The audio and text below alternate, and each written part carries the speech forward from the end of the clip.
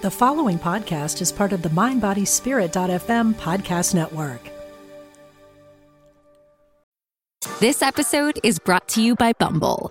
So, you want to find someone you're compatible with, specifically someone who's ready for a serious connection, totally open to having kids in the future, is a tall, rock-climbing Libra, and loves rom-coms with vegan pizzas on Tuesdays just as much as you do. Bumble knows that you know exactly what's right for you. So whatever it is you're looking for, Bumble's features can help you find it. Date now on Bumble. This episode is brought to you by ABC. Station 19 is back for its final and hottest season yet. Andy finally becomes captain, and she's going to give it her all to be the best leader the station has ever seen. Will she succeed? Get ready for fiery new romances and high adrenaline rescues. Watch the Station 19 season premiere Thursday at a new time, 10/9 Central on ABC, and stream on Hulu. This is a sponsored podcast from our partners at Presbytery of San Jose. We hope you enjoy this special episode. From Spirituality and Health magazine, I'm Rabbi Rami, and this is the Spirituality and Health podcast. Thanks for joining us. Our guest today is Captain Ryan Althouse, author of From Emaciated to Emancipated. Captain Ryan, welcome to the Spirituality and Health podcast. Shalom, my friend. I'm super excited to join you guys.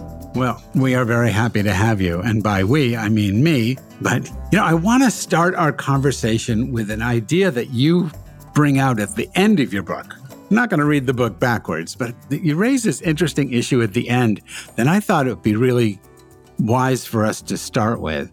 And I'm just going to quote the book to you and your own book back to you. And you say, "We were born free of the fears and false beliefs and that cause our addictions." I'm just going to skip that part. But we were born free of the fears and false beliefs. And as such, our imprisonment is self-imposed.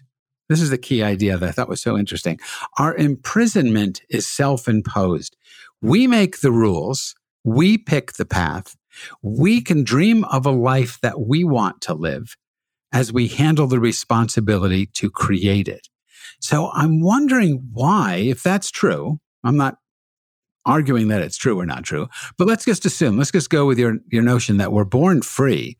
Why, if we're born free, why do we choose to imprison ourselves? Oh my gosh, such a great way to start. I really like the idea. Rumi wrote a lot on the subject. And one of the things he said was, why do we stay in our tomb when the doorway is so wide open? I think the question really is, when did we switch over to what the world wanted us to be instead of who we truly are? I love that question of who were you before the world told you who to be? And gosh, the world tells us all sorts of things. So yeah, for me, it's always been this self-imposed kind of imprisonment. In the past, they've diagnosed me with OCD and autism and all these different things that basically come down to, I make a whole lot of rules and kind of get locked in this imprison of them. So to break through them, it's a process, but it's really just within ourselves. So I wonder if that's completely the case. And here's what I'm thinking while you're talking. I have a 7-year-old grandson, and he's in first grade. And one of the things they do, whether I like this or not, and mostly I don't, but one of the things they do is they have this point system. And at the end of the week on Friday, the kids who have earned the most points get to sit at the captain's table, in a sense, and they can use the points they've earned to get prizes. And the other day he came home from school and he said, only the girls get to sit at the special table. And he's trying to work this out in his head, why that's the case. And, I'm not guiding him one way or the other, but what he's discovering is that the rules that the teachers have set up are rules that the girls in his class find easy to follow, whereas the boys don't. And so I don't want to get sidetracked into a whole thing about gender and all this other stuff, but the rules that are being set up aren't rules that suit him. But if he wants to play the game, one of the things he's discovering is that if he wants to win, he's got to play by the rules, as opposed, and to do that, he's got to contort himself into the system that, in this case, his first grade teachers have set up. So that's not his doing. Now, it's his choice to follow them or not, but he's only 7. So it's not like he can stand up and say, I'm going to strike a blow for my liberty and stand against the system. He's just a little kid. So I get what you're saying, that the imprisonment is self-imposed to an extent, but it's also imposed by society, by church, by, or I shouldn't say just church, by religion, by our education system. Is there a place in our upbringing where we're not being shaped, maybe even against our own true nature? Yeah, I definitely think there is. It's just hard to find that gap sometimes when we're stuck in the midst of, in my case, our own disorders. There was a really interesting point in the recovery process for me, and I recounted in the book of, I hosted a young man who was on parole on a sailing trip. And yeah, when he started telling me his story, he revealed he had these beautiful dreams to take this boat across the ocean, to just wander, to set himself free, but he had this ankle monitor. And this ankle monitor was society's rule. He had to stay within a certain bounds. But at the same time, I'm looking at him and I've got this open ocean. I could sail away at any given time, be completely free.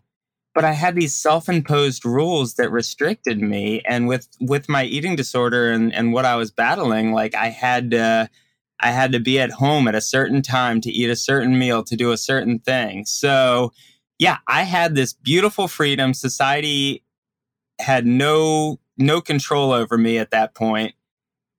But I was stuck.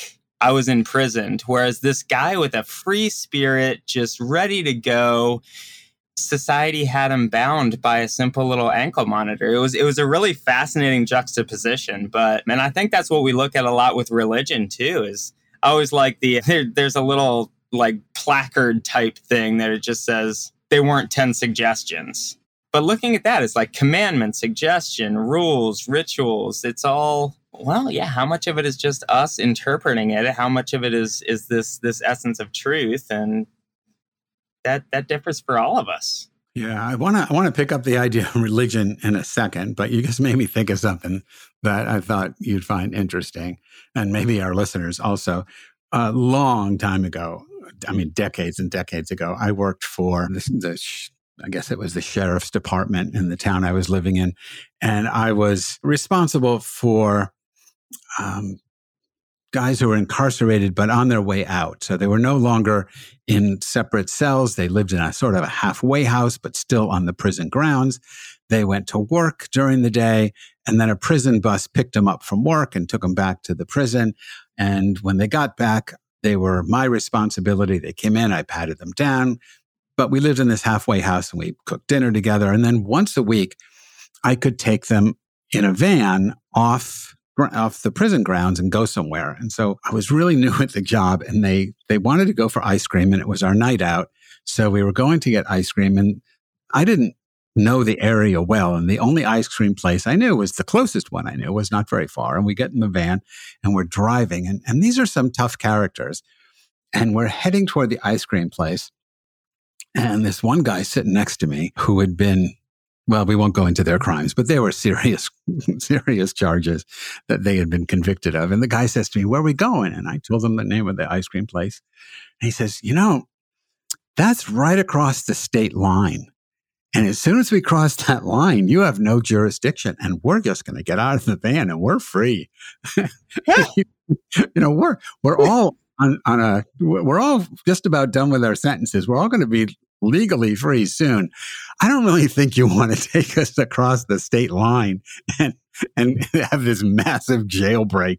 It's not good for us, and it probably isn't good for you either. So I had to like slam on the brakes, make a big U-turn, and go to a different ice cream place that was still within the state boundaries where they were, they were being incarcerated.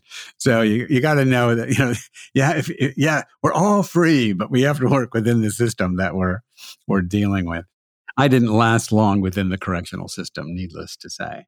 But let's talk about religion for a second, because you say this funny thing about it. I mean, I think religion. I mean, you're a minister. I'm a rabbi. Religion is.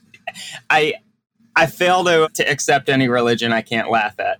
That's the line. That's the line. You said that's exactly right. You said you abstain from any religion that you cannot, you say, I cannot laugh at. I love that. I have a whole book called Holy Rascals, which is all about the power of humor to liberate us from what you were talking about before, from these false beliefs, from these fears. When I was first studying Zen, I had a Zen master who said, if meditation isn't your thing, get up in the morning and sit on the edge of your bed and start to laugh. And he said, in the beginning, the laughter will be forced, but after a few minutes, you'll actually laugh. And he said, just keep doing that until the tears start rolling down your cheeks, and then go about your day. That there's something intrinsically liberating about laughter. But organized religion, I would say, has a deep-rooted fear of laughter. What's your sense of that? Why do you abstain from any religion that cannot be laughed at? What are you saying there? Yeah. Well, gosh. I mean, like you said, laughter is there's this beautiful, and that's actually why I wrote the book, is because I wound up in a situation where I'd forgotten how to laugh. So the book is actually my quest to refine my laughter. With religion, we're so tense. We try to be politically correct. We try to say the right things. We try to not offend. I think one of my favorite religious kind of episodes, though, is, have you seen the Book of Mormon? Sure. Yeah. So the Book of Mormon was a great opportunity to just kind of fall into laughter. And yeah, I have a lot of Mormon friends that I actually went and saw that with. I actually took my youth group to go tour a Mormon temple, and the Mormon temple or tabernacle, or I'm going to mix up my words here. You can tell I'm not Mormon. But yeah, so we go into this tabernacle type experience, and it was everything was white, everything was dry, everything was unrelatable. And right after that, I took the youth group to go see the Book of Mormon on Broadway. And as soon as that first laugh happened, the kids got it. The kids were able to just engulf themselves in this religious experience. They understood because laughter is a universal language. And the problem with religion is we're all speaking the same thing, but in different languages. Laughter is that one unifying voice that we can all share in. But it's so hard. And that's why I liked the Book of Mormon. If you ever go see the play, it's really funny. The best part about it is to look around the audience at the beginning, because everybody's trying to hold in their laughter because they don't want to be that first one. But as soon as the first one does it, it's an uproar. And yeah, they speak that universal tongue. It's the true Pentecost experience, I guess. The play was fun. One of the things I liked about it was the Mormon response. Now, I saw it here in the Nashville area, and the Mormon response wasn't a protest. It wasn't to gather outside the theater and have placards and, down with the show, how dare you do this. It was to set up, Mormons came and they had signs, and it said, "You've seen the play, now read the book." And they were handing out copies of the Book of Mormon. It was brilliant marketing. And it was great. They embraced it. They said, yeah, we have a sense of humor. We get that what we do is odd, but here's the deeper message.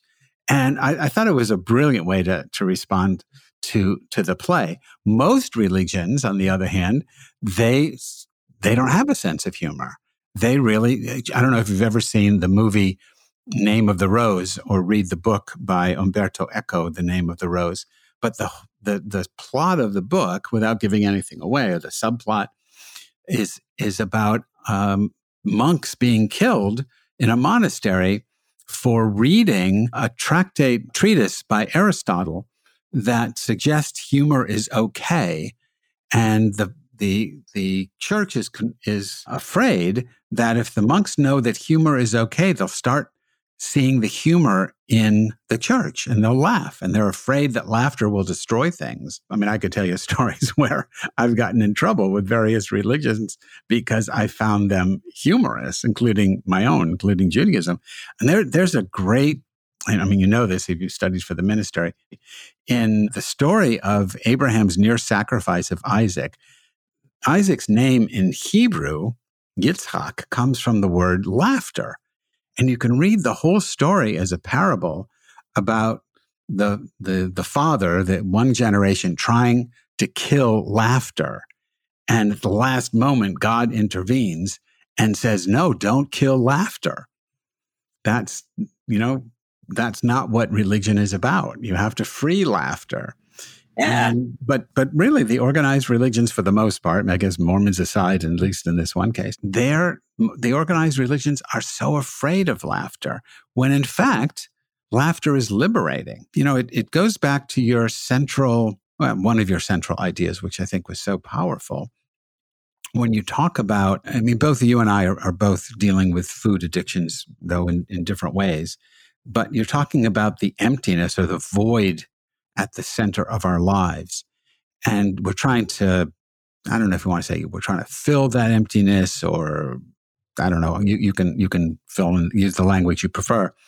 But, dealing with that emptiness, you say, is the essential starting point on the path of recovery.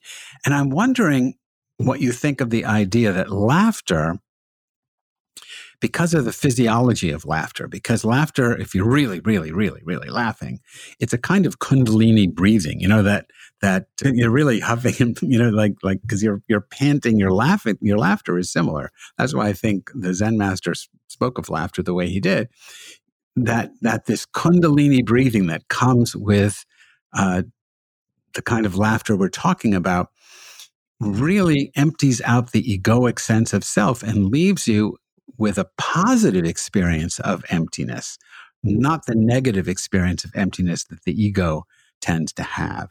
So talk to us a little bit about, if you have any thoughts on this, about emptiness itself. I know you do because you wrote about it, and how you think humor might address this, confronting the emptiness as a way of getting started on the path of recovery. Yeah, well, I think emptiness kind of goes hand in hand with isolation, with loneliness. It's when you feel empty, you feel apart. It's kind of the ego speaking out. It's that idea of separation.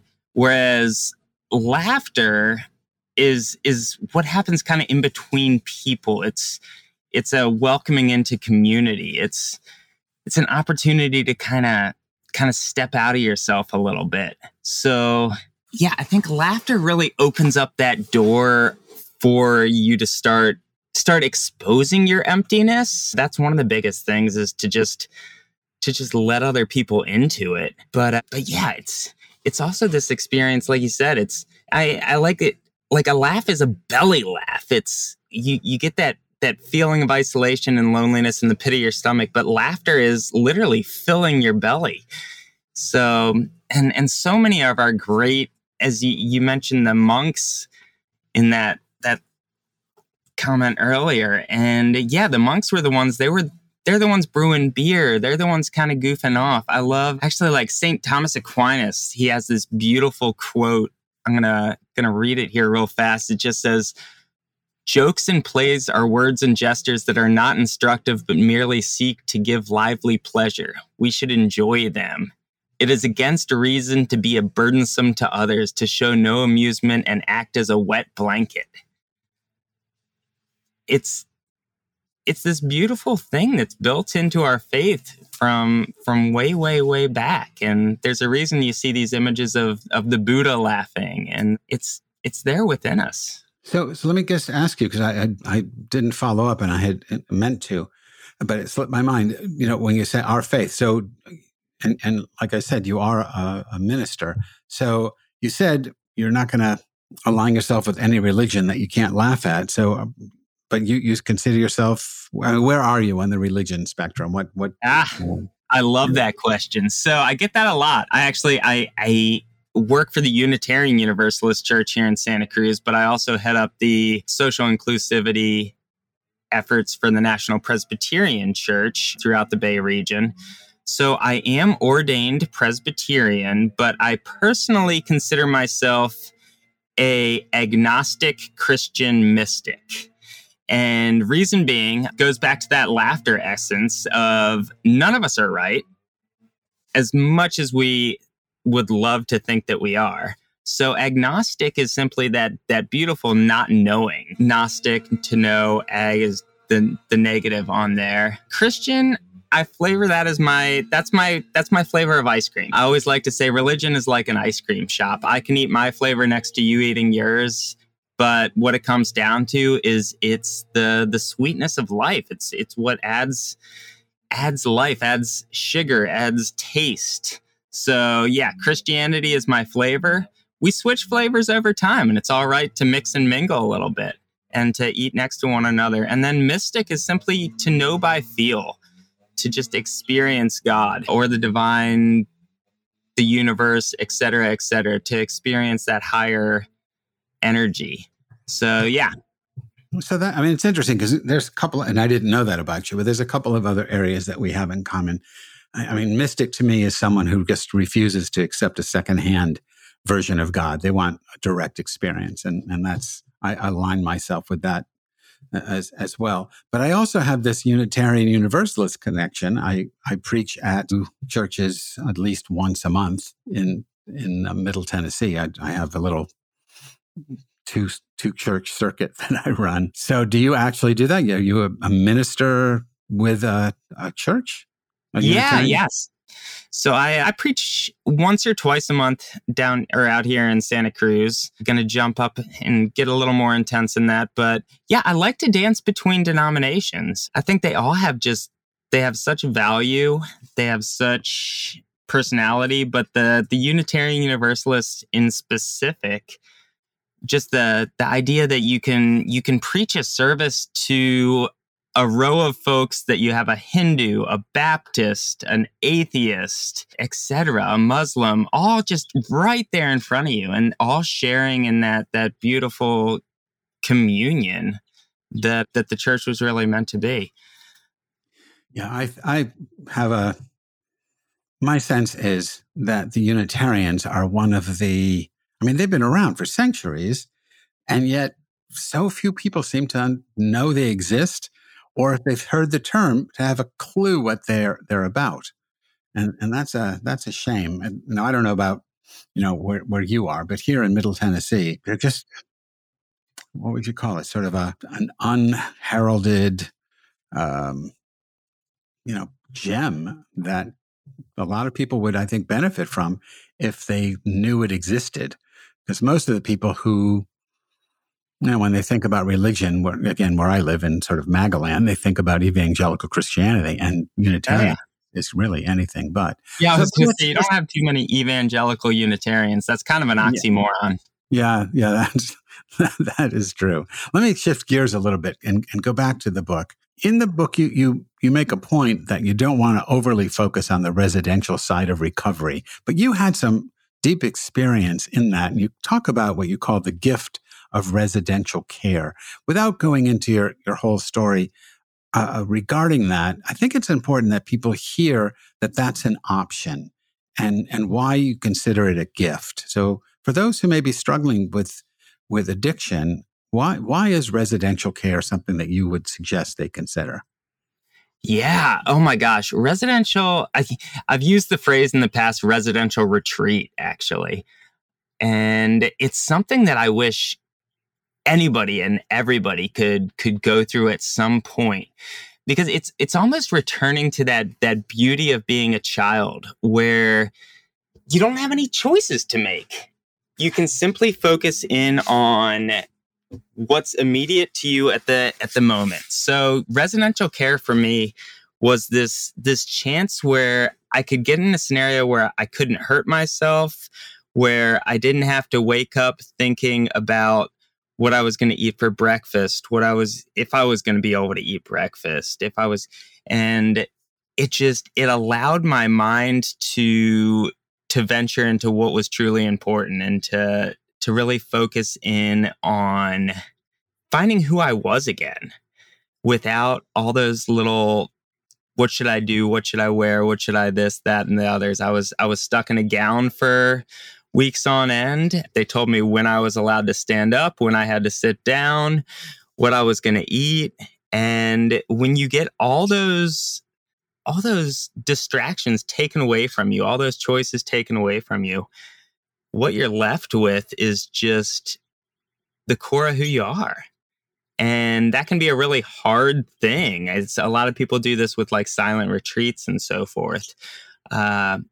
But to be able to venture into that area of yourself and to do it alongside of others that support you on your way. Yeah, I think residential recovery, and they do it for everything. I manage a sobriety house here in Santa Cruz, and a lot of my guys will just return to residential care periodically in order to kind of reset, just because the world becomes too much. And at that point, you just need to pull back. So residential care, I see as the true opportunity to rest.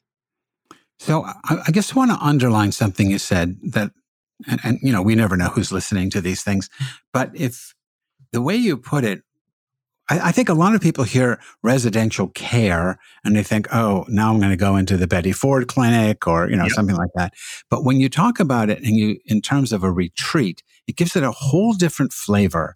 And then you talk about, people who are going to go back periodically. I have lots of friends who go on silent Buddhist retreats, maybe once a year, maybe 3 or 4 times a year. And no one says, oh, well, that's because your life isn't, the way you want it or isn't under your control and you're not doing well and you're reverting to some bad pattern. No, people go, oh, that's so great. You get to do that. And you get to, it's like a booster shot in your awakening process. Thinking of recovery the same way is really powerful. And I hope people are hearing that you can do these things without the stigma of, oh, he had to go back into residential care. And the way you defined it, now I've not been in that setting, but it sounded to me like when I was in the military, I didn't have to think about what to wear. I had to think about where all my little name tag went and all my insignia stuff had to be in the right place and you had to measure it with a ruler and all of that. But I wore the same thing every day. They told me when to eat. They told me what to eat. It was all programmed for me. So the only things I had to worry about were, in a sense, the internal things. And I find that's true, just the way you said it, on other kinds of spiritual retreats. And I think I'm hoping people are hearing that with regard to residential recovery work, whether the listener needs it herself or himself or themselves, that, maybe they know people who might benefit from it and can reframe it for them. Let me ask you one last question, because I know we're really out of time. You say something in the book, again, close to the end, because we started at the end, we're going to go back to the end, that I wanted to ask you about. And again, I'm going to quote you to yourself. You say, I believe wholeheartedly that the universe sends us messages to guide us along our way as we wander through this world. Whether or not we heed them is up to us. But the idea is the messages are coming. That was me. The idea that messages are coming. I'm curious how do you think we notice these messages, and how do we distinguish legitimate messages from, the general static or noise or even just wishful thinking? So let's end the conversation with giving us a sense of how we can look for and take note of the messages the universe is sending. Certainly. Well, start off, I wish I had a really easy answer to that. I think the best thing that has happened to me is I took a little religious detour into Taoism. And I'm probably one of the very few Presbyterian ministers that considers himself a Taoist as well, but we'll go with it. And the Tao has this beautiful kind of mentality, whereas Western culture, we feel as though we constantly have to push this boulder up a hill, and we praise ourselves for it. It's like the one that works the hardest, the one that sweats the most, the one that, we want to push the biggest rock up the steepest hill, and we get praised for it. Whereas the Tao, it's the way, and the way is not meant to be difficult. So when the universe is giving us messages, it's that flow. And when you slip into that flow, and we've all experienced it, whether it's caused by, you getting a good song, a good art thing. We all have different ways to dip into this flow. And when you hit the flow, all the lights are green. The flowers are sprouting around you. You're literally lined in a path of gold, versus that Western culture where you're pushing against things constantly. You hit all the red lights on the way to work. You spill your coffee on your lap. You're out of the flow. So I think the best way to figure out like what the universe is saying is, what's the easy route? And in the Taoist tradition, it's like, if you're pushing a boulder up a hill, the best way to get back into the flow is to step aside and push the boulder down the hill and just enjoy the ride. It's life. We make life a lot harder on ourselves than it needs to be very often. That is true. And maybe that's the perfect place to end the conversation. Our guest today, Captain Ryan Althouse, is the author of From Emaciated to Emancipated. Captain Ryan, thanks so much for being with us on the Spirituality and Health podcast.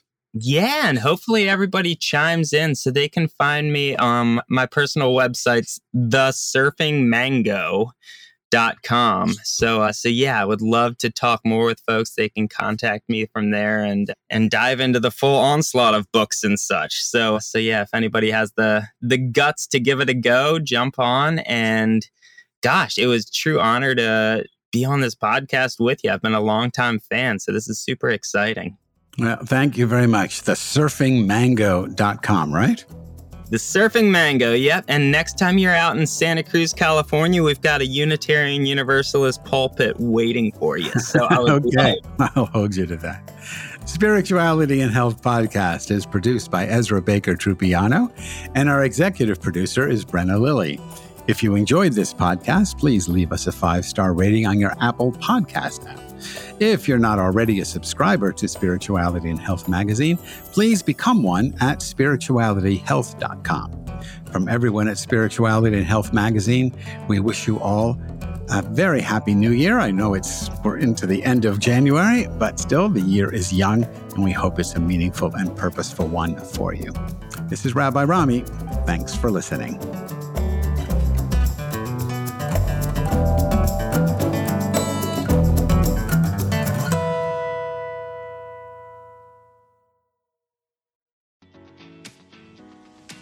I'm Victoria Moran. Since we launched the Main Street Vegan podcast back in 2012, lots more people have discovered the way that moving in a vegan direction can infuse our lives with vitality, spirituality, and compassion. My guests are experts on every aspect of making this work in your real life and our real world. Join us for Main Street Vegan here on mindbodyspirit.fm.